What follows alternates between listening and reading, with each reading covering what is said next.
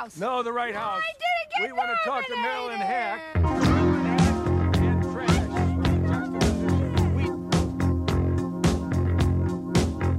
I'm from Canada Water.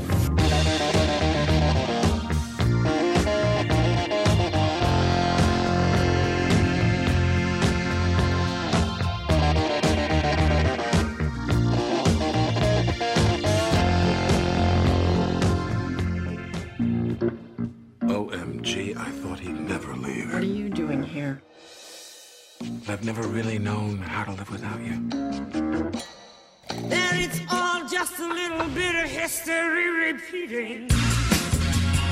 I'm having an affair with a married man. You're not saying. Oh, yes, I am. Turns out I'm a bit of a slut.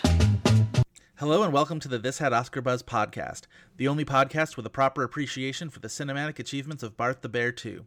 Every week on This Had Oscar Buzz, we'll be talking about a different movie that once upon a time had lofty Academy Award aspirations, but for some reason or another it all went wrong. The Oscar hopes died, and we are here to perform the autopsy. I am your host, senior writer for Decider.com, Joe Reed. I am here as always with my co-host, entertainment writer Chris Feil. Hello, Chris. Hello, Joe. Hello, listeners. Hello, everybody. We're getting the marriage back together this week. Yeah, we're getting the whole family back together. Joseph, me, and you. And you all can be our children who are not at all enthused about the idea. No, not at all. You'll be a crying Zoe Kazan. Okay, as if we don't all aspire to be a crying Zoe Kazan in our lives, but you know. I have a scenario I want to actually share with our listeners because, I'm crazy and psychotic for preparing for this podcast sometimes. Okay, so Joseph, I have sent you numerous photo text messages when I'm doing this. I have taken two because I'm sure we'll get to some movies that are harder to access. We want, at least right now, maybe every once in a while, we'll have something that is harder to get your hands on, but we want you to be able to watch along at home if you choose to, so we've chosen movies mostly from streaming.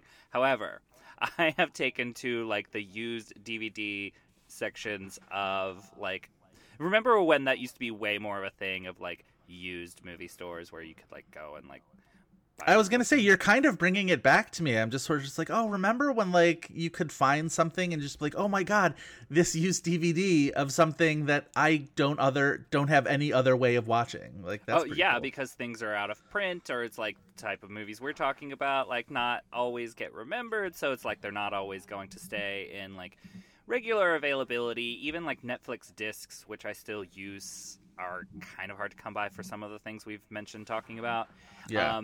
So you'll just send me a photo of a stack of used DVDs and just be look at what I got. Yeah, I sent you one that if we can conceivably do, starring, I'll say Sigourney Weaver, that let's just say, for the sake of argument, I had even fully forgotten about. Okay, so why I bring this up, because I was doing this yesterday. I want you to name the 3 movies that you are guaranteed to see at any used place, or at least the place I was at. They're the 3 movies that I saw the most copies of. Because, if you go to, it was one of those huge warehousey places, and then they have Sure. a section where they're just $1. What do you think are the most common movies?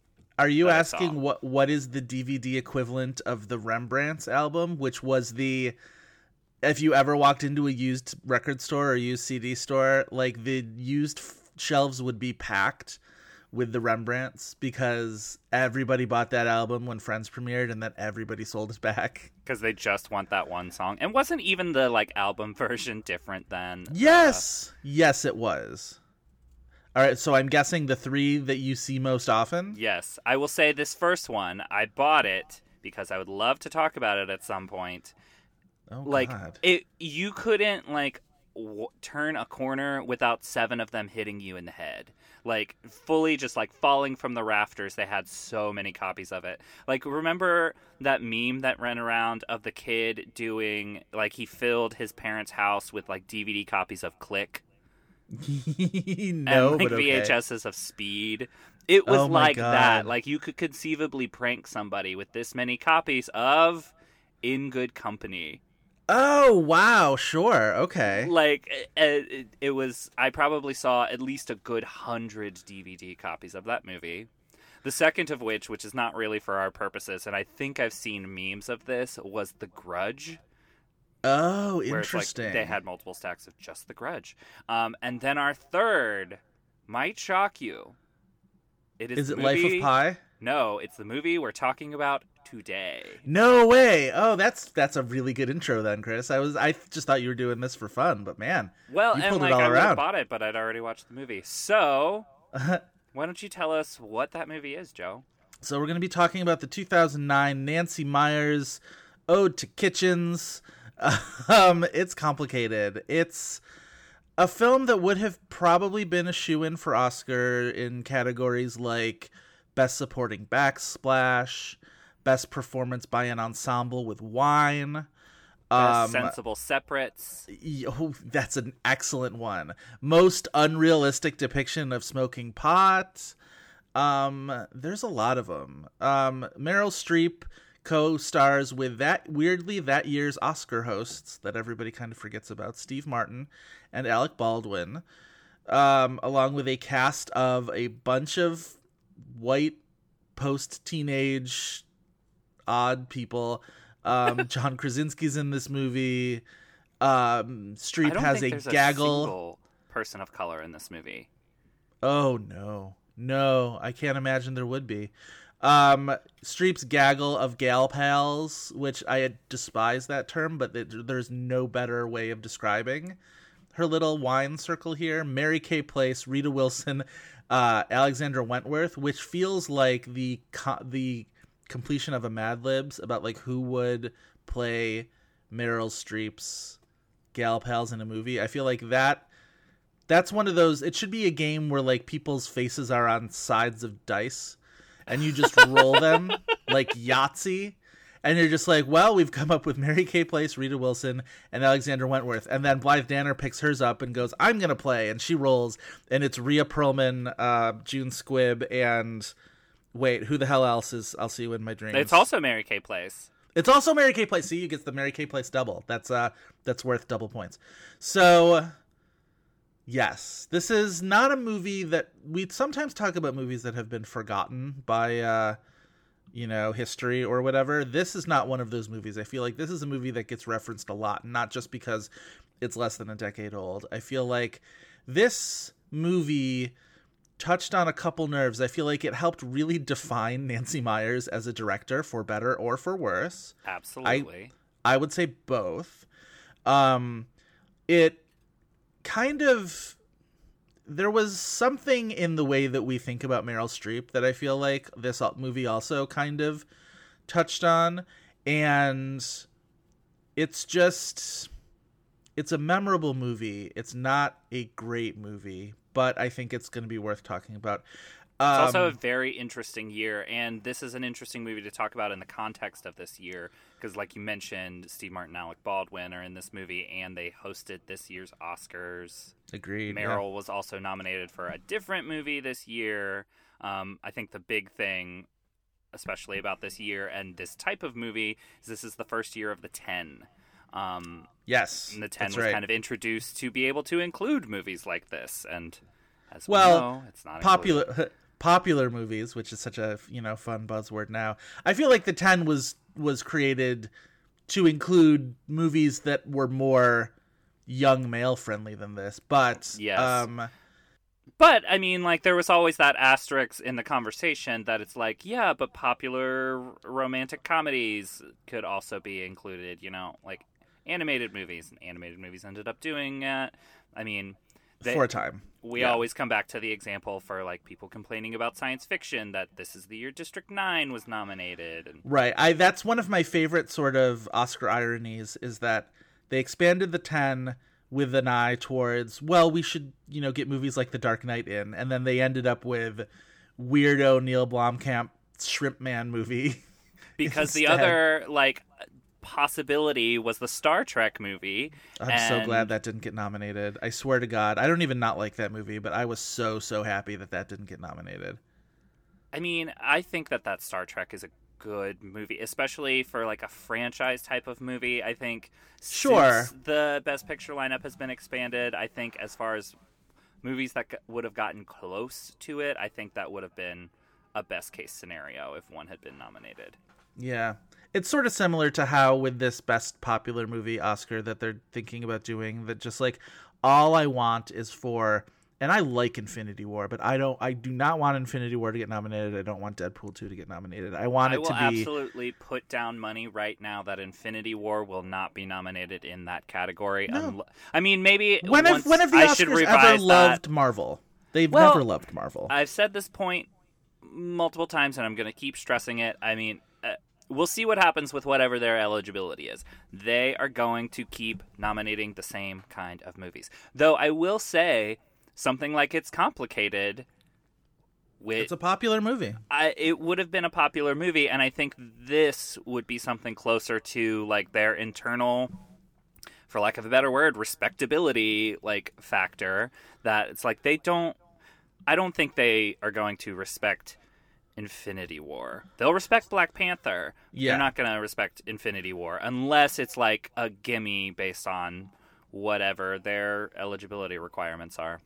So 2009, let's just play the hypothetical game. 2009, were there a Best Popular Oscar, however we define it, whether it's, opened on 3,000 screens or more, or, whatever, played on 3,000 screens or more at any one time, or made over 100 million or something. I imagine Avatar, absolutely. That's where you would have gotten your Star Trek.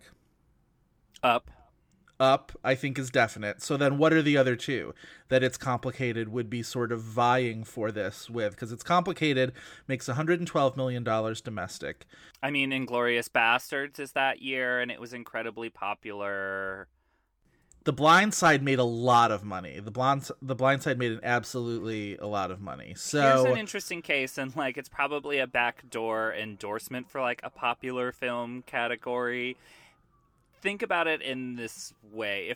If this category had existed at this time, would something like The Blind Side have gotten those Best Picture votes? Because it's like they're already honoring the film in a Best Popular Film category. Well, and I would say because the same I do think there's cases where maybe something that is widely beloved, at least by the public, that makes its way into the Best Picture race. Yeah. There might be some type of movies that it does prevent them from being in Best Picture. Well, 2009 is one of those interesting years where if of the 10 movies that were nominated for Best Picture, 5 of them made $100 million or more. So you could have conceivably had a Best Picture or a Best Popular Film category that was completely made up of Best Picture nominees, with Avatar, Up, you mentioned Inglourious Bastards, The Blind Side, and District 9. So like... even then, It's Complicated might have had a tough time cracking that, but I feel like they would have at least been in that discussion more than they were, I think, once we got past the Golden Globes. And we will mention later on the AARP Movies for Grown-Ups Awards. Don't worry, that discussion is on its way. But before we get there, Chris, I have tasked you with coming up with a 60-second plot description for... anybody who maybe doesn't remember the ins and outs of this movie. I feel like this is one of those movies you could sum up in a sentence.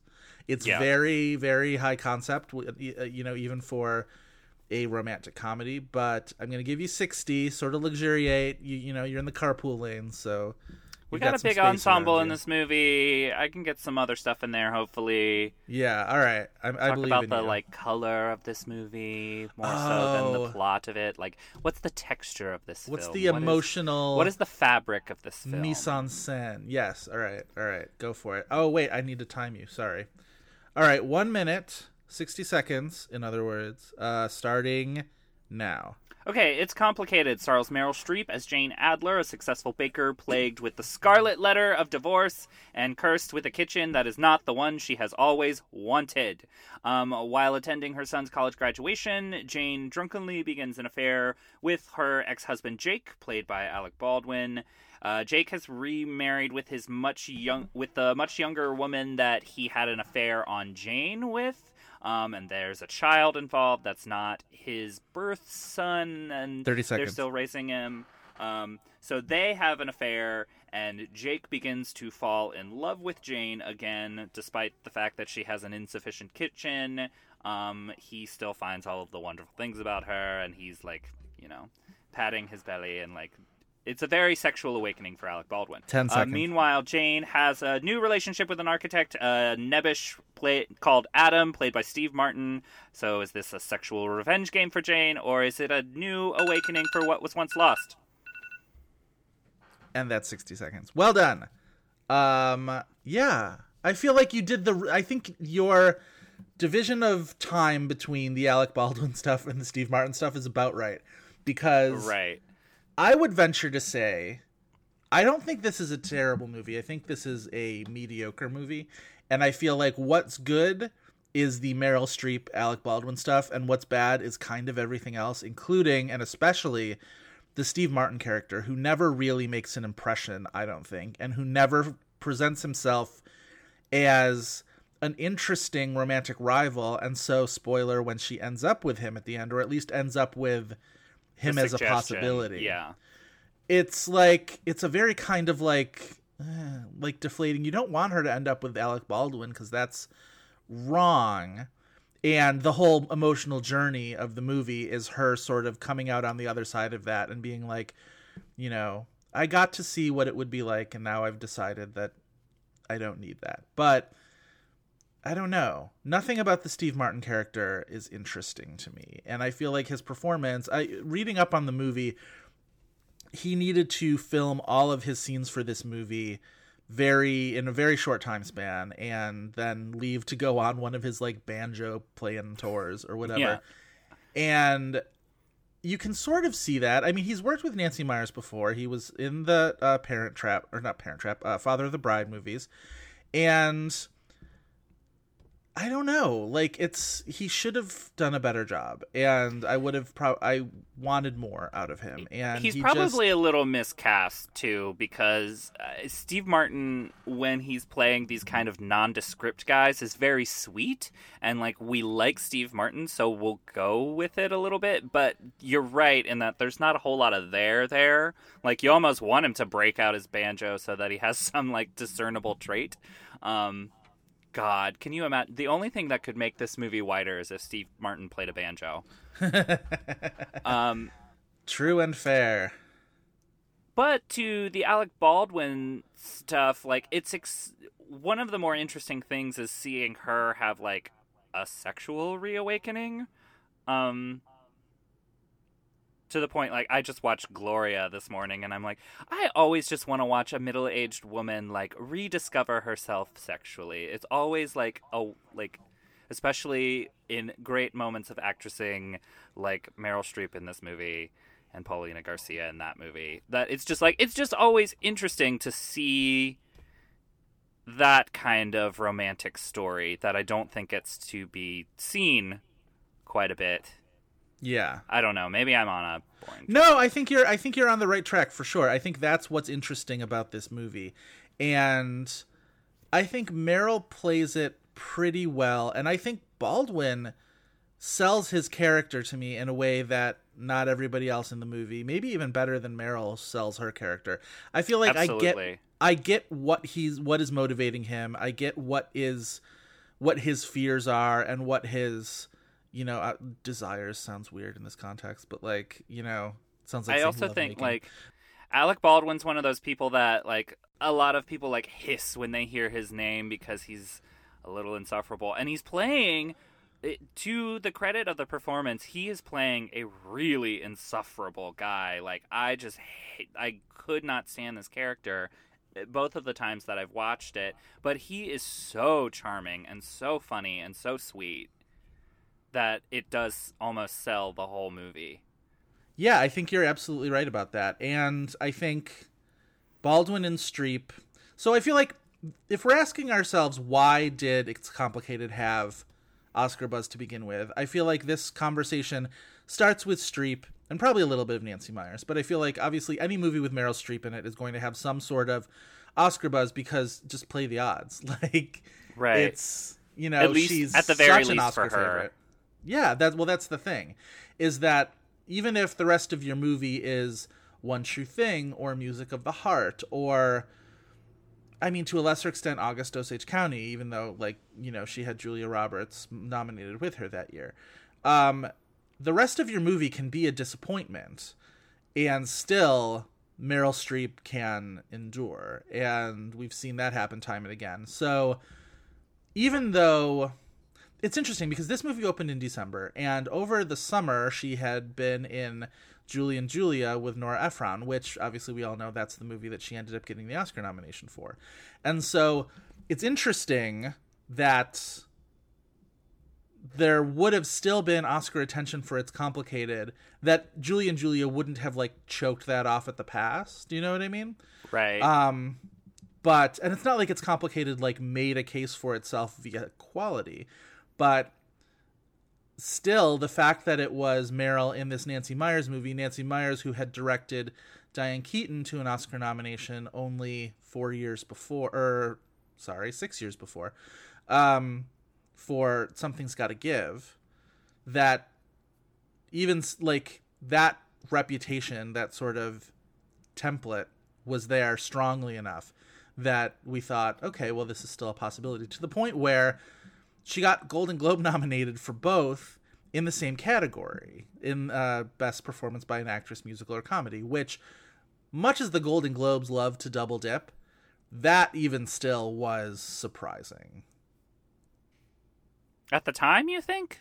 I don't remember it as surprising. Well, no, not surprising in the specific, but the idea that the Golden Globes would nominate an actress twice in the same category that's maybe even going a little far for the Golden Globes. Well, I mean, this was a bigger hit. I mean, this made more money than Julie and Julia did. It got nowhere near as good of reviews as it did. I'm actually going to look it up because I think they were both even nominated for Best Picture by the Globes in musical comedy. I think that's right. But yeah, go look that up. But also, I mean, Meryl this is when she was hitting another stride of being a box office draw again, because she had 2 hit movies in the same year, in the same genre. Yes, They were both nominated for musical or comedy at the Globes. Well, along and the year with 9, 500 Days of Summer, and the winner, The Hangover. That's like one of the crappiest lineups ever. Yeah. God, that is so true. What a shameful year for the Golden Globes. And I stick up for the Golden Globes more than most. But also, this is coming off of Meryl getting double nominated at the Globes the year before that for the more disparate, I would say, spread of Doubt and Mamma Mia.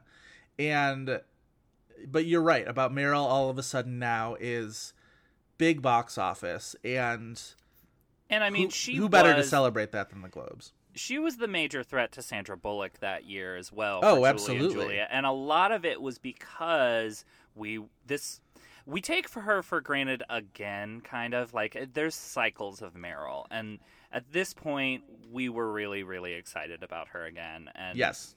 There was a lot Devil of Wears celebrating Prada of really her because kicked it everybody back was up, like, I feel like. Devil Wears Prada kicked it back up, and then even though people weren't in love with Doubt, I feel like the Doubt Mamma Mia doubled in 2008, followed by this in 2009. I think that all of that together, more than anything, is why she ended up winning for The Iron Lady in 2011. Oh, totally, because like the steam from those movies, in addition to the like procedures of Harvey Weinstein, because The Iron Lady was a Weinstein co-movie. Yeah. I think the like 5 years or so before that movie have more to do with her Oscar win than her actual performance. No, I think that's absolutely true. And, find somebody who is passionate about the actual performance in The Iron Lady is how you know that is true, because I think you'll have a hard time finding that. To the Nancy Meyers point of why this movie had Oscar buzz too, I think it owes a lot of the Oscar buzz owed a lot to Something's Gotta Give, because this movie was packaged very, very similarly to that movie. To the point where, from the director of Something's Gotta Give is so prominent on the poster that Something's Gotta Give sort of looks like, if you glance at it very quickly, it looks like the tagline to the movie is Something's Gotta Give, which it could be. So, yeah, I think Nancy Meyers' career is very interesting because she starts off, I mean, she really does like come up through the business. She was a production assistant on The Price is Right and sort of got into writing as an assistant and a story editor. And then she hooks up with Charles Shire, who she eventually marries, who was also sort of working a similar like low level writer track. And they together wrote the script for Private Benjamin, which gets an Oscar nomination for Goldie Hawn, and sort of puts them on the map. And they make a bunch of movies together. They make Irreconcilable Differences, that movie with Shelley Long, and remind me, is it Ryan O'Neal who plays her husband in that? They're the parents of Drew Barrymore, and Drew Barrymore like files for separation from her parents. It's during I genuinely can't remember. I do remember that movie, but only in the context of Drew Barrymore, especially in her E! True Hollywood Story. Right. So they write Baby Boom in 1987, which feels fairly autobiographical in terms of like where Nancy's life is at that point. Father of the Bride, they do the remake of Father of the Bride in 1991, which is a big old success. And then sequel to that in 1995, which is, I think, so disappointing. I feel like I find Father of the Bride so charming, and Father of the Bride Part 2 so much less charming, and yet Father of the Bride Part 2 is the one that's always on television, which sort of annoys me. And then they do the remake of The Parent Trap in 1998, and then they get divorced in 1999. And there's nothing that I've heard that says that It's Complicated is in any way like autobiographical to the point of what happens in the story, but like you can see where I feel like this is a movie that I watch it and I'm like, I think Nancy's working out some stuff. Yeah. Because the whole movie plays out as this kind of older woman's fantasy, right? Where she had this marriage, it ended in adultery, and it led this woman to really blossom. She became a successful chef, I guess. So she owns a bakery. Yes, thank you. That's the word I was looking for. She has this phenomenal house with this already phenomenal kitchen that she wants to improve, which we'll get to that in a second. With these like tailor-made blonde children. It's really offensive kids. They weren't played by the Gummers, to be honest. Like, yes. I will stand up for Zoe Kazan. I like Zoe Kazan, but like, I will also challenge you that the largest problem with this movie, and this goes back to like the what is inspiring Nancy thing. My largest problem is these children in this movie. I don't think they're in the movie enough to be a largest problem, but I hear what you're saying. It's very much like, and maybe this is a thing that she's working through too, like it very much is like they're all adults, but they're very much like they're very children. Childlike. Like, yeah. It's like that thing, like, you'll always be a child to me. Like, and it's like, no, they're truly children. There are a couple ways in which they behave. I feel like the script treats them in a couple of different ways, and I think that's a big part of the problem, is that sometimes they behave like college age or older kids who don't really have time to spend with their mom. They're going to go and do their own thing together and go out and have fun and whatever, and there's that contributes to the empty nester syndrome that's happening with Meryl's character, but Jane is her name. I shouldn't call her by her name. But also their reactions to everything that happens later in the movie feels very childlike. I want to get to them in a second, and also the John Krasinski character, who I feel like is truly bizarre. Crazy. But just to wrap up this whole fantasy version of a life, is that she gets this wonderful life and this wonderful house and this wonderful kitchen.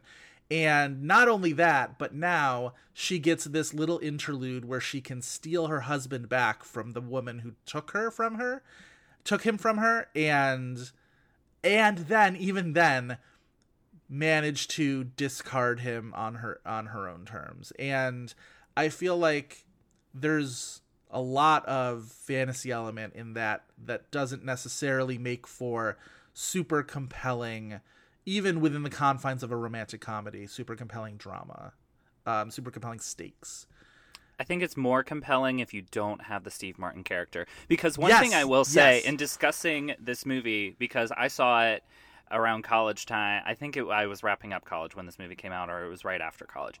And like, it is very different, the perspectives that you get on this movie, whether or not you are a child of divorce.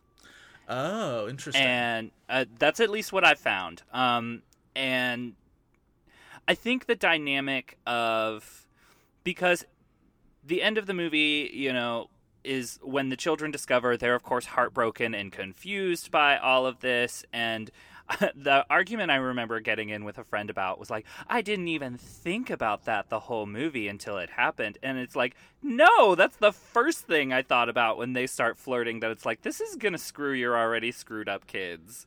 Like, yeah, I feel like their reacting negatively is a good thing. I think it makes the movie interesting, but the way that they react negatively, I think, is written so strangely, and I guess also performed strangely, but not.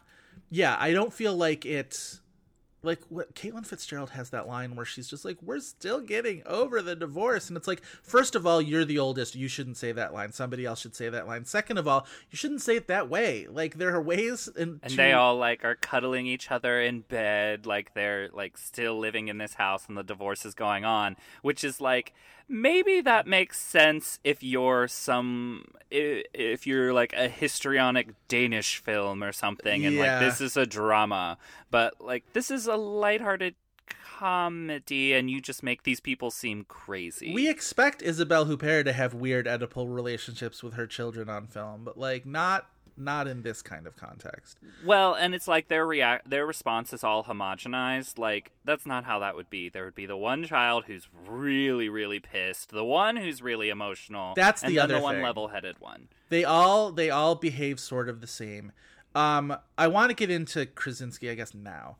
Yes. He plays the fiance, right? They're not married yet. They're planning their wedding. Yes. To Caitlin Fitzgerald's character, who is the oldest. He has sort of taken on a fourth sibling kind of role and seems very close with Meryl, but like, I don't think I've come across a more strangely depicted character in a movie in quite a while. Every time I see it, I'm just like, who is deeply strange, this odd person? At one point early on, when they're like, when Zoe Kazan is driving off and they're sort of, you know, saying goodbye to her, and he calls Jane boss in a way that, like, in the movie, I guess it's just a term of endearment or whatever, like, you know, let's go inside, boss, or something like that.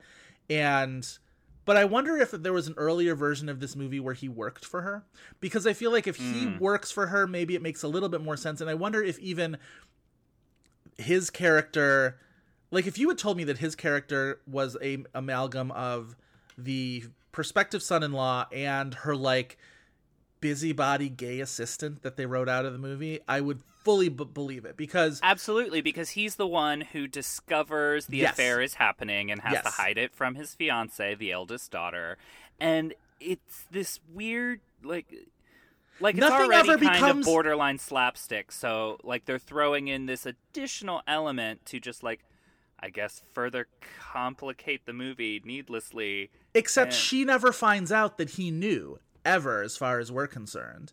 And she does towards it breaking down, because there's the whole No. What I mean is, sorry, the daughter doesn't ever find out that her fiance knew about this. Oh, yes.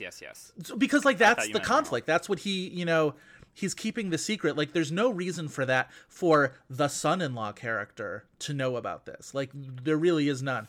And it makes more sense that her, you know, somebody who's like her assistant knows and has to, like, sort of flit about and, you know, put out fires and whatever. And I would be not at all surprised to find out that there was a separate character that they sort of like folded into the Krasinski character, made that a little bigger character, cast that role a bit up, and yet he's just involved with so many deeply, deeply strange scenes. And I think part of it is, if the character is supposed to be sort of a wreck, kind of like, you know, we can't, is he the emotionally stable one who they all sort of lean on as the man in the house? Or is he the person who's choking on his water because he sees, you know, Meryl and Alec Baldwin, Jane and Jake, sorry, walk into the hotel unbeknownst to Caitlin Fitzgerald? Or it's also, as I mention every time I talk about this movie, the scene in the bathroom where they're smoking pot and Alec Baldwin shotguns smoke into his mouth is so out of left field. Bizarre. It's outright bizarre. It's also weirdly erotic in a way I don't really want to talk about, and the fact that they both played they both play Jack Ryan in different versions of Tom Clancy projects is also deeply strange to me. I can't believe we don't have a GIF of this moment. I do. Don't worry. No. Fabulous. Don't worry. I do. It'll go up. It's taken care of. I'm the Olivia Pope of Krasinski Baldwin. It's complicated gifts. It's handled. I got it. That's the job. That's in many ways, yes, it is. So yes. There's my Krasinski spiel. I feel it's the weirdest shot in the movie. It is fully bizarre. Like, if you just like put a blue sheen over it and like just cut it out of the movie and shoved it anywhere in Avatar, it would crack. Like, it would be fine. Yeah. But again, at the very least, that's fun and weird and lively, and I feel like it's like he exists, though, just to make the movie crazier.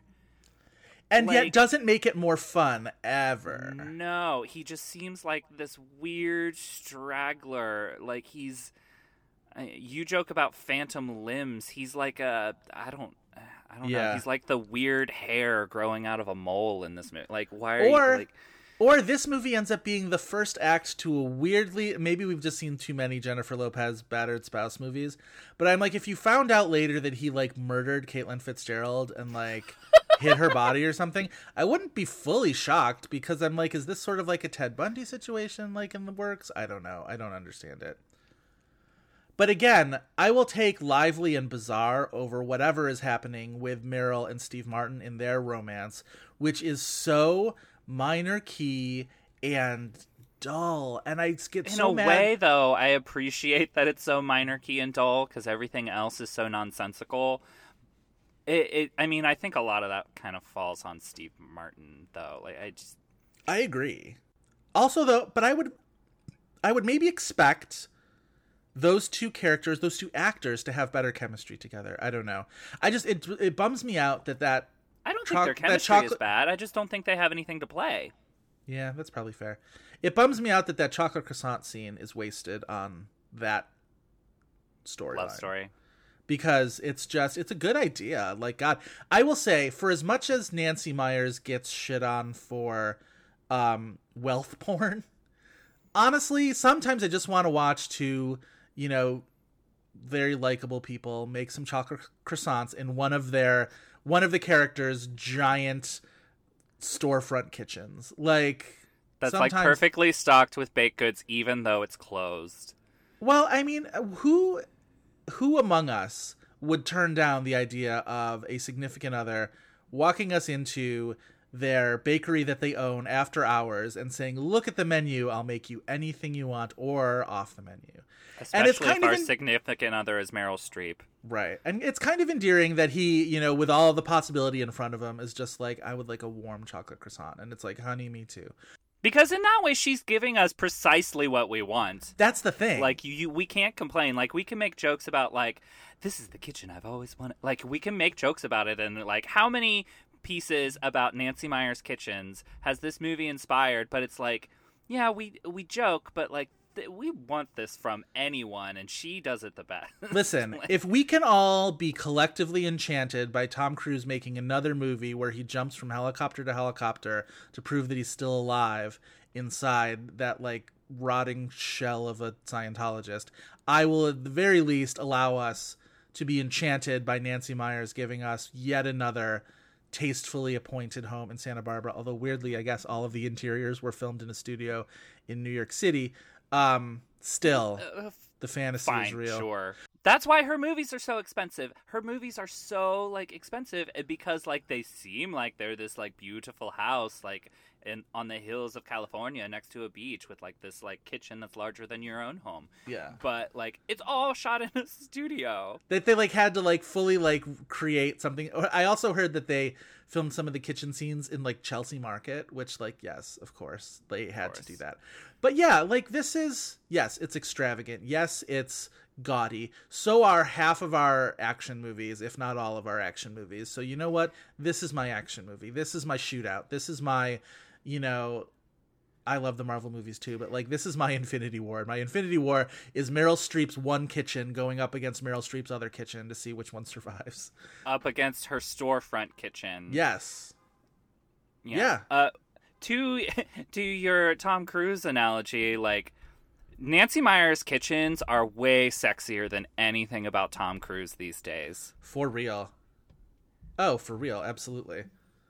But I also feel like that sort of Nancy Meyer's extravagance factor, it's no accident that this became the tipping point of the Nancy Meyer's wealth porn issue, that it happened in, 2009, a year removed from the big Wall Street crash and the Great Recession and all that. Like, right. We were maybe not in the best national mood for, it seemed a rich little white in lady poor taste. sort of luxuriating in her, or rich white lady fretting about her rich white lady problems, which I do get it. I guess if we're talking about the reasons that it didn't succeed with Oscar, I think we talked about our dissatisfactions with the movie. There was Nancy's wealth porn. I also feel like just the Julie and Julia factor, if you can put the two movies side by side, because they're similar enough, like Nora Ephron, Nancy Meyers are not the same, but like they work within similar ballparks that it's easy to compare the two. Meryl being sort of food adjacent in It's Complicated and, food centric in Julie and Julia.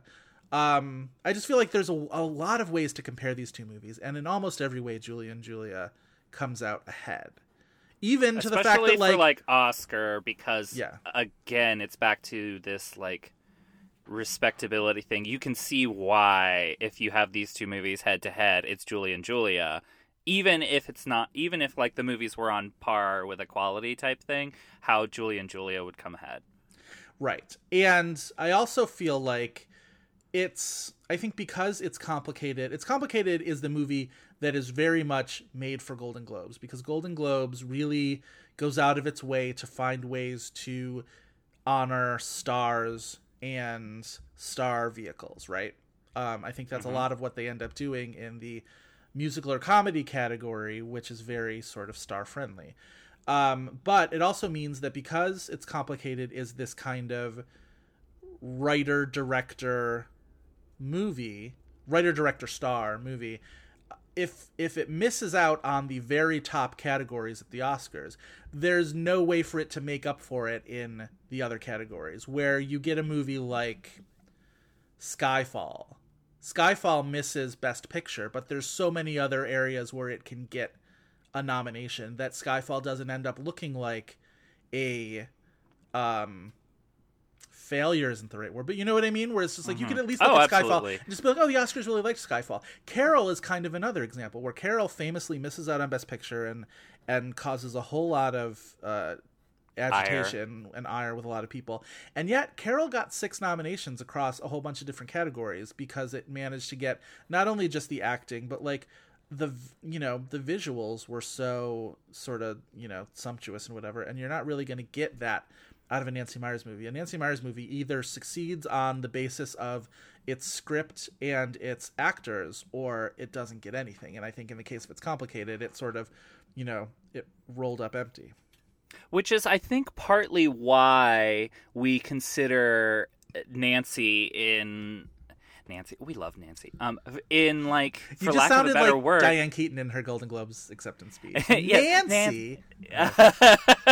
Well, no, why we consider her in a position for lack of a better word, like an auteur, because when you watch something like It's Complicated, your perception of the movie falls completely on Nancy Meyers, right? Yeah. Yes. No, I think that's absolutely true. Also, all right, before we move on to the awards that it did get, because I do want to get into that, let's talk about Lake Bell very quickly, who we haven't mentioned yet. She plays the wife of Alec Baldwin, who was also the woman that he cheated on Meryl with 10 years ago. So he's been with this woman for 10 years. I tweeted last night as I was watching this movie again that a remake of It's Complicated from the perspective of the Lake Bell character would be very interesting to me. Am I wrong? Absolutely not. That sounds fascinating. Because I feel like, just imagine this, like, this woman who, younger woman, has an affair with an older man, a regrettable affair with an older man, but she's also, that kid that she has isn't his kid, right? Like, that's her kid from a previous relationship. So she's the single mother, young single mother, has an affair with an older man, breaks up his marriage, which is bad, but, you know, marries this guy, at least partially, one imagines, for a sense of security. She's a single mother, and then ends up with this guy being emotionally distant from him. She's got this awful, shitty kid, and then the guy cheats on her with his original wife, who is wealthier than her and who has, like, all of these advantages over her, and her kids always hated you and don't, like, treat you very well, and you show up to this, like, house party and you're dancing with this weird architect, and all of a sudden you look over and your husband and his first wife are, like, dancing to the Beach Boys together and look like a really cute couple. Like, that's heartbreaking to me a little bit. I know, like, I think she's a more complicated and interesting character. Yes. There's, like, almost all of these characters get kind of screwed over by this movie, and that, like, they exist purely for whatever their function is. Yeah. You do at least get this shot where she's responding to what she's seeing, and, you know, you kind of consider her a little bit more than that's what made me tweet that, because I'm like, I saw that shot and I'm just like, oh my god, what is her story? I want to. And also the fact that I love one of my Lake favorite Bell. things about the movie. Yeah. I love Lake Bell too, and Lake Bell's interesting because it felt like this is before In a World happened, but like In a World happened, and we thought that she was going to explode, and like she's still working a ton, but she's, I mean, maybe not in things you've seen. In a World is a really good and interesting movie, and it deserved to have given her a bigger platform for her follow-up. Is what I will say. So funny. Yeah. She's wonderful. Okay, so justice. She doesn't get to be funny in this movie now. Justice for Lake Bell, death to Meryl's kids and John Krasinski. I will say, though, the movie you just described from Lake Bell's character's perspective, I desperately want Diablo Cody to write that movie right now. Thank you. Okay, perfect. That's the movie. That's the movie. That's it. That's what we want.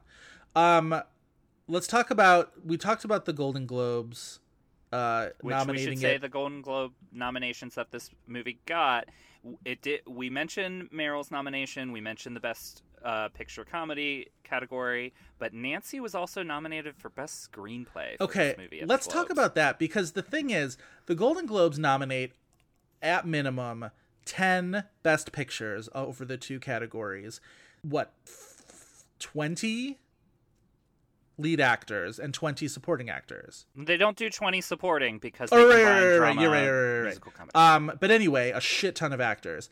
Only 5 screenplay nominees. Like, they don't even separate it between original and adapted. So I feel like, in many ways, Best Screenplay is the most exclusive category at the Golden Globes. It's maybe the hardest one to crack into, and yet it's harder to crack into than director, because their, like, director nominations they'll nominate 12 way directors. More predictable than the Oscars. Yeah, no, it's true. But so you'll get into screenplay. Like, getting a screenplay nomination from the Golden Globes really would make me think, like, oh shit, this is a real contender. And that it went to this movie is interesting and odd. Almost as odd as Alec Baldwin getting a BAFTA nomination for this movie. Like, not entirely. I feel like he was an outsider the whole time, and I wonder, I would maybe have to go back and read some analysis, because I don't remember this being a factor, but I wonder if it was, in that he was hosting and might not have been as available to campaign and, like, shake hands with people. Maybe. Because I think Alec Baldwin is wonderful. In this movie, yeah. I would say Yeah. yes. Better than a good portion of the nominated performances. But this is also the year of Christoph Waltz in Inglourious Bastards that was just so far in front Yeah. of everyone else that it's like it kind of just fell to some boring people. But like nominate Alec Baldwin and it's complicated over Stanley Tucci in The Lovely Bones. Nominate him over Matt Damon in Invictus, the Yeah. performance nobody ever remembers Very that he's true. nominated for. Isn't it so infuriating that Stanley Tucci got nominated for The Lovely Bones in the same year that he was in Julie and Julia? Where he's just perfect He's in that so movie. fucking good in that movie. It's honestly infuriating. And does so much for Meryl's performance, too. I mean, like, her performance is formidable on its own, but, like, Yeah. she gave, like, them working together, she just, like, gushed about him, and it's just, like, that's truly what a supporting performance can do, is help bolster an already great lead performance. Right. The other thing about Alec Baldwin is nobody remembers that he was nominated for The Cooler, and it's like, this would have been a way better nomination than when he was nominated for The Cooler. A movie I really don't remember other than all the, like, weird, out-of-place, explicit sex stuff in that movie. Yeah, Alec Baldwin in The Cooler is one of the more forgettable Oscar nominations of the past 15 years or so. He also would have been a better nominee in Still Alice. Justice for the supporting cast of Still Alice. And the screenplay for Still Alice. Absolutely. So before we get to what we're all here for, which is AARP Movies for Grown-Ups Awards talk, I also want to mention that this movie won a bunch from the Alliance of Women Film Journalists, which for Meryl won for Actress Defying Age and Ageism. For this movie, Julie and Julia, and interesting enough, Fantastic Mr. Fox. Great statement against ageism in Fantastic Mr. Fox.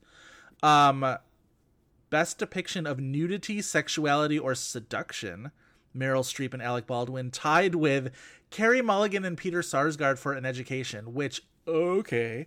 I'm not quite sure. Well, An Education, I understand, like, that win because, like, it's the type of relationship that we see in movies all the time where it's an older man deceiving a younger woman into a sexual relationship, but that movie at least calls it for what it is, for the full broad spectrum of what it is. That's and, like, true. all of the nuances of why it's awful, what Now, Peter Sarsgaard does. Yeah, that movie, for as much as I never think about that movie at all. It's so strange. I liked it, I guess. But I never think about the things other than Carey Mulligan that people seem to like about that movie. Like, people are always struck by Rosamund Pike in that movie, who I love, but do you know what movie those two movies beat out for best depiction of nudity, sexuality, or seduction? Bright Star. Bright Star with Abby Cornish and Ben Whishaw, which, fine, no nudity. PG. But, like, it's so, like, swoon-worthy. It is sexy. Like, oh my god, it's my go-to when I talk about, like, movies that made me fall in love with the characters. Those two in that movie, and the cinematography, honestly, is so goddamn gorgeous. It's, I don't know. What was the other one? That was it. It was just those three, at least as listed. Okay. As listed by Alliance for Women Film Journalists. So Meryl also... we didn't bring up, like, the sex in this movie because we also didn't mention this movie is rated R for basically pot smoking, and Alec Baldwin, like, they talk about semen and, like, he talks about her vagina, but, like, it is fully strange that, like, this is an R-rated movie. Let's talk about the AARP Awards, which have genuinely become one of my favorite things to talk about now. I feel like... Same. I need to do some more research because, like, I'm genuinely, like, I need to find out if they have a jingle or something that I can sing every time we bring it up, because it's just, like, you imagine they do. Like, I mean... You know, like, I hear AARP and I think of, like, my interstitial, like, Hulu commercials, right? So it's like they have to have, like... some type of jingle for them. You mentioned the Golden Globe comedy nominees that year, which included garbage like Nine and The Hangover. Listen to the best comedy nominees from the AARP Movies for Grown-Ups Awards that year. Winner was It's Complicated, which is kind of funny. Other nominees, though, In the Loop, great movie. The Informant, great movie. Away We Go, divisive movie, but I say it's a great movie. And We both love that movie. Okay, good. I don't love The Informant. Okay, I'm fine with that. And then Pirate Radio, the forgotten Richard Curtis movie, which honestly, if that's going to be your stretch, like, I'm totally fine with that. Also, I want to mention their Best Director nominees. So this was the year that Catherine Bigelow, James Cameron were like neck and neck at the Oscars. And was Catherine Bigelow going to become the first woman to win Best Director at the Oscars? She wins the AARP award, a crucial precursor to the Oscars. 6 nominees in this category this year. 3 women, Catherine Bigelow, Nancy Meyers for It's Complicated, and Nora Ephron for Julie and Julia. Applause for all of those. 2 gay men, Rob Marshall for 9, garbage movie, but you know what? Representation matters. And Lee Daniels for Precious. And then, like, they just threw in Clint Eastwood because he's old. Like, honestly, fine, whatever. But, like... God, people forget about Invictus, and it's like... As they should. For the better. Like, not all of those nominations are... you know, fully deserved, but like your Oscars, it's a little Looney Tunes. But like your Oscars could never, honestly, on some Truly. level. Like 3 women, 2 gay men, and Clint Eastwood walked into a bar, and you know the AARP awards emerged. Also, Best Grown-Up Love Story. This is the last one I'll mention, and then I'll let you talk. Best Grown-Up Love Story includes It's Complicated, Meryl Streep, Alec Baldwin. The rightful winner, which did win, Meryl Streep and Stanley Tucci and Julie and Julia. Gorgeous. Other nominees, though, Taking Woodstock for the Imelda Staunton, Henry Goodman love story? Sure. Absolutely. They own a bed and breakfast. The Last Station, Helen Mirren, Christopher Plummer, both Oscar nominees, whatever. And then Whip It, Marcia Gay Harden, Daniel Stern, which wouldn't be the first thing that jumps out of that movie for me, but anything that honors Whip It. Nominates Whip It. We are cool with any love for Whip It. I love so you, this is the AARP perfect awards. time for me to speak then, because like I was going through this year's AARP Movie for Grown Up Awards, and I was like, these are fully the only people that saw Taking Woodstock and liked it, because they nominated it several times. I liked Taking Woodstock, I have to say. Oy. I do. I find it charming. I mean, maybe I'll watch it again at some point when I've exhausted all other opportunities. Jonathan Groff comes onto the screen riding atop a horse at one point, and he just looks so beautiful. Anyway. So we've gone on about how the AARP Movies for Grown-Ups Awards have sometimes been like Looney Tunes, but they were on to the right path in that they also awarded Alec Baldwin Best Supporting Actor. Yeah, it's like you can't fuck with him sometimes. Like, honestly, does he beat, among others, John Travolta for The Taking of Pelham 1, 2, 3? Sure. Yeah, these nominees Fine. are a little crazy. You have Christopher Plummer for The Last Station, who was also Oscar nominated. Alfred Molina for An Education, plays the father, Sure, correct? yeah. Where it's like, sure, he Yeah. was in the conversation for like a little bit. I They guess. obviously like An Education. John Travolta for The Taking of Pelham 1, 2, 3, as you mentioned, which I think like all of that just fully, like that nomination goes to the goatee because like that's where the performance is. Yeah. And then Eugene Levy for Taking Woodstock. I'd like to think Eugene Levy actually showed up to the AARP Movies for Grown-Ups Awards to be like, well, sure, I'll show up if you nominated me. Like, how nice. That hopefully made his day. I had to look up who he played in Taking Woodstock because even me, somebody who likes Taking Woodstock, forgot that he played Max Yasgur in that movie, the owner of the farm that they have Woodstock on. Also, shout out to the supporting actress nominees that year, which included Marcia Gay Harden for Whip It, as we mentioned. Anything that gives Whip It some love we enjoyed.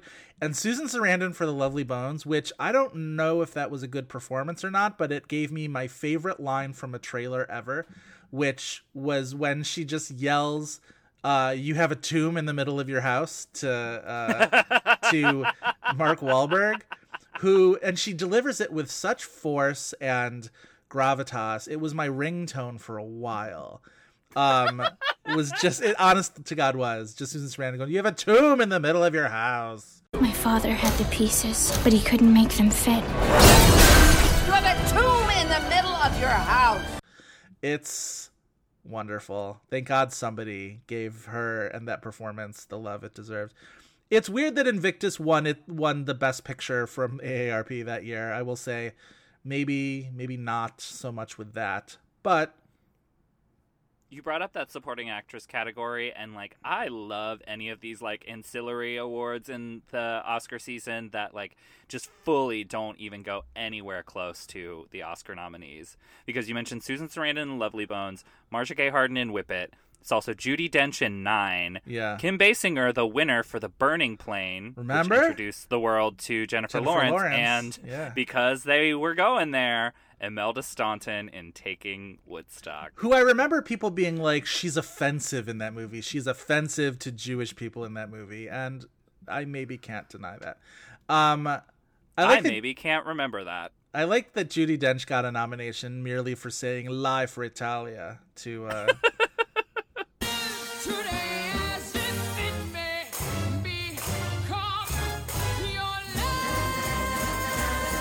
You're a world-class liar, darling. Go out there and lie for Italy. Lie for Italia. to Daniel Day-Lewis. One of my other favorite trailer lines. That was a good year for good trailer lines, I guess. We love you. We love you, AARP Movies for Grown-Ups Awards. If you wanted to invite us to your ceremony this year, we would happily go. Oh, absolutely. What else do we have to say about It's Complicated? I mean, I don't know. I will say, like, the thing that keeps coming to my mind that I'm dancing around it, but I know some listeners are going to think about it, is like, Alec Baldwin literally grabs Meryl Streep by the pussy in this movie. He does. I hate that. I hate that moment. I hate it. Like, I hated it at the time when we didn't have the horrible context of it.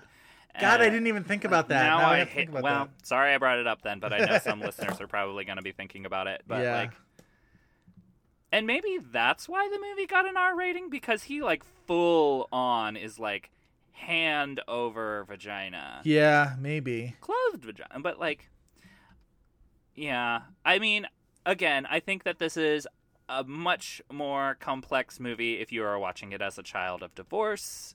I think the legacy that this movie has for how we consider Nancy Meyers is pretty formidable, even though it's maybe not the most, like, it's not even maybe the top 3 Nancy Meyers movies when you, like, talk about Nancy Meyers for people. Yeah.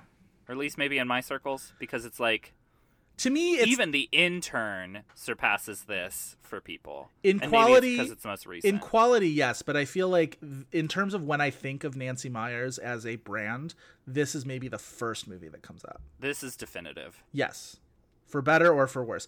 Also, I just looked it up. The R rating was for some drug content and sexuality, and it reminded me that I had read somewhere that the drug content got the R rating because it showed people smoking pot without suffering consequences, which is such a Hays Code style, like, bullshit. Nanny state kind of bullshit, where it's just like, Jesus Christ, we're still going through this.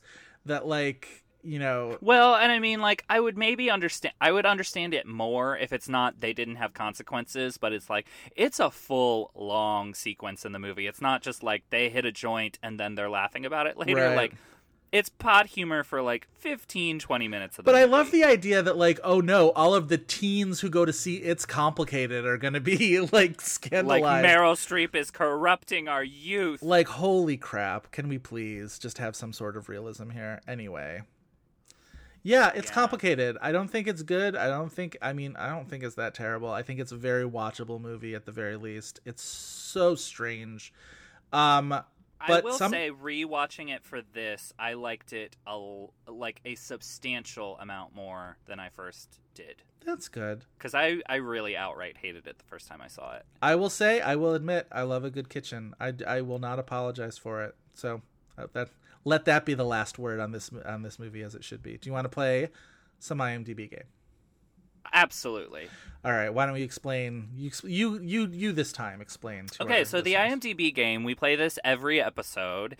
It is also known as Known For. What the object of the game is to guess the top 4 movies that IMDb lists any performer or creative is most known for. We are attempting to guess it. We will get 2 guesses before we start giving each other hints like what year it was in or any like type of plot details about it. We also have the caveat of we will mention if there is voiceover work or any television work. We try to avoid people who are part of the Marvel Cinematic Universe because it always goes straight to the top. Ditto Harry Potter. Ditto Harry Potter. Yes. So why don't I give to you first? Okay.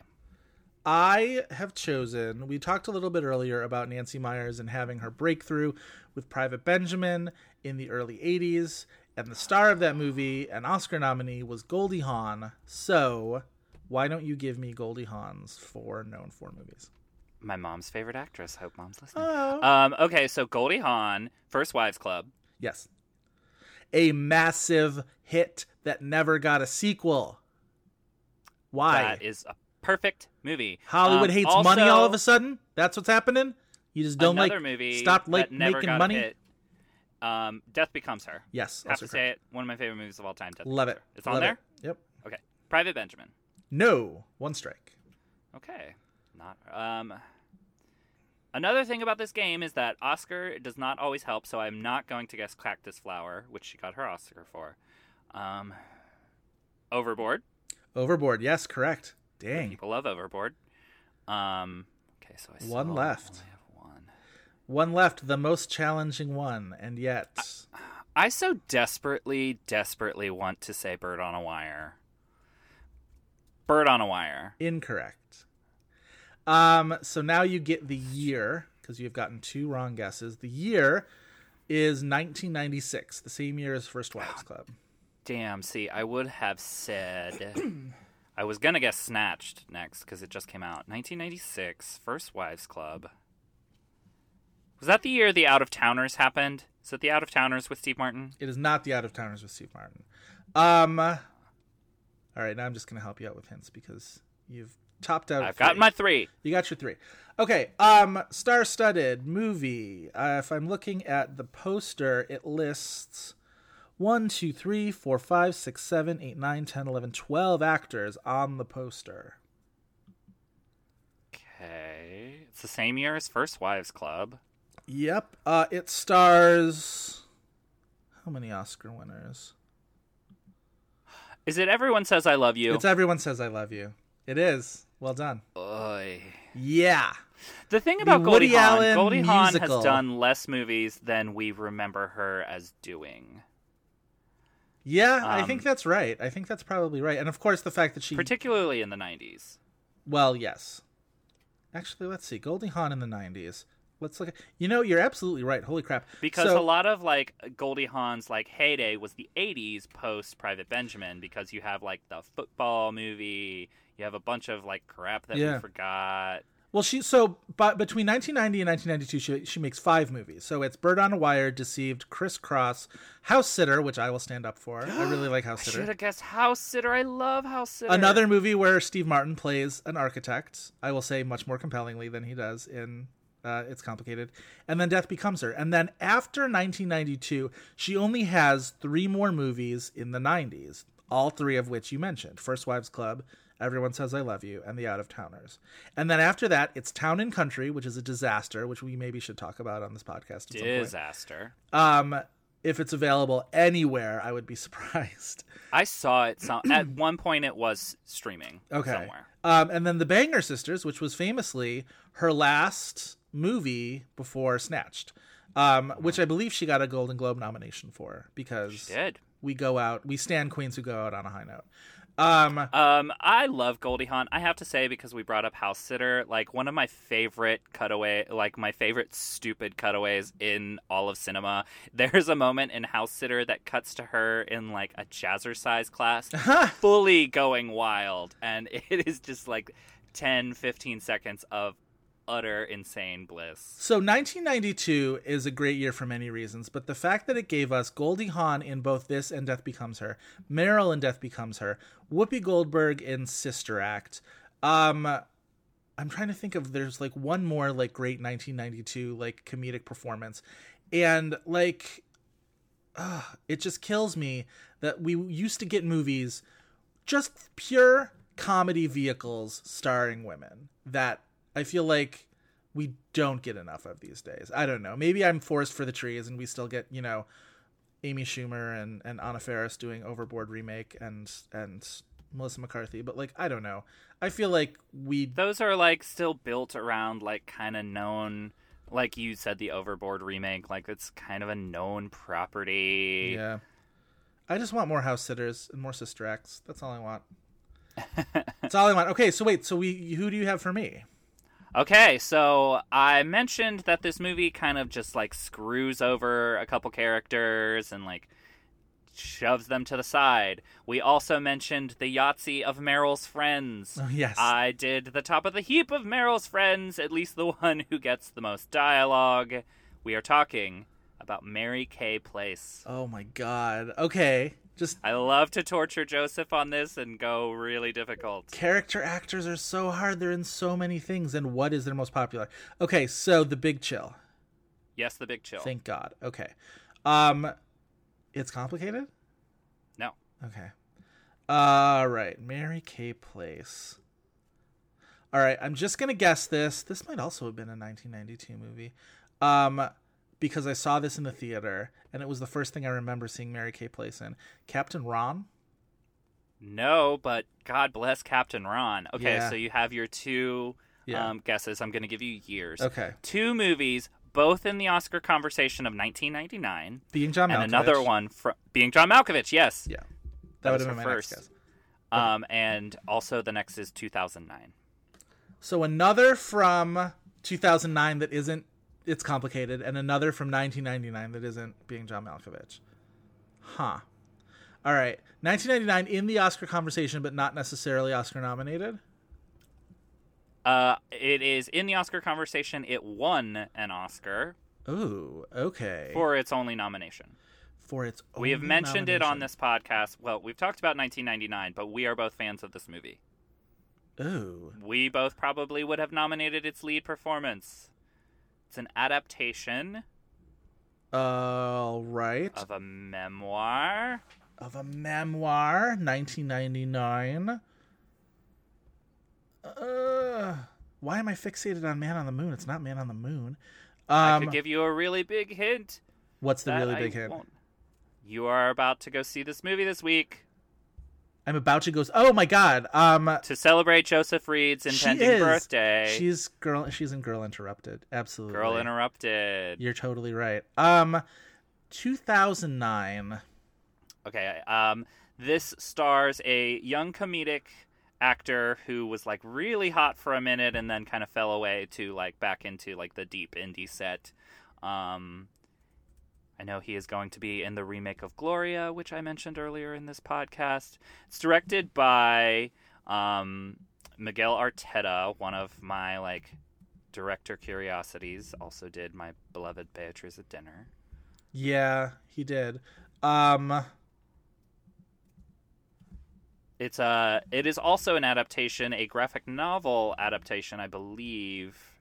Maybe it's just a regular novel. She plays the mother of the love interest.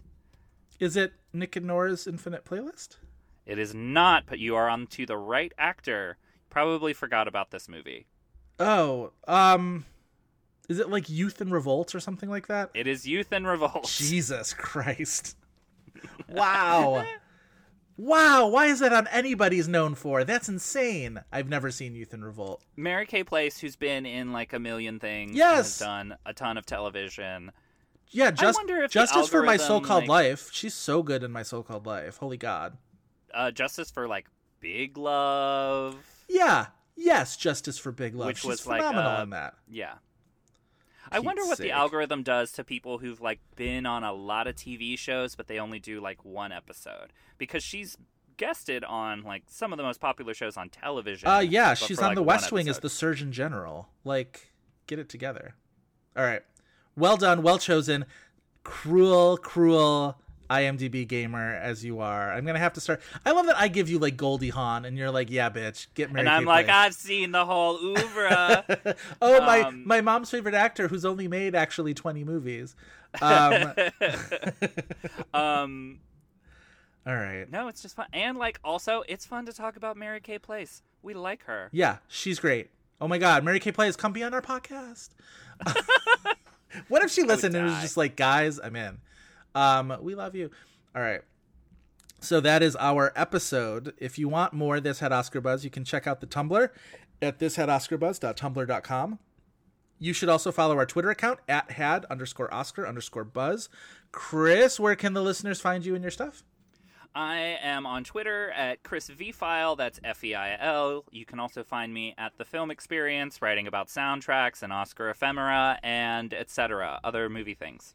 I am, of course, on Twitter at Joe Reed. Reed is spelled R-E-I-D. I am also to be found every day at Decider.com, talking about movies and television and everything that is on streaming. We would like to thank Kyle Cummings for his fantastic artwork and Dave Gonzalez and Gavin Mevius for their technical guidance. Please remember to rate, review, and subscribe to us on iTunes, Google Play, Stitcher, or wherever else you get podcasts. A 5-star review really helps us out with iTunes visibility, so blow some love our way like you're Alec Baldwin shotgunning us like the young, willing John Krasinski's that we are. Weird gays who love to sell, we continue to want to hear from you. Weird gays who love to sell. We're going to make this happen. I don't know what we're going to make happen, but we're going to make something happen. Weird gays who love to sell should also tell us their favorite AARP movie for grown-ups winner. Thank you. Oh my God, put it in an iTunes review. We want to hear it. Yes. We have not forgotten you. That is all for this week, but we hope you will be back next week with us for more Buzz. Everyone's a winner, baby. That's so loud. That's so loud.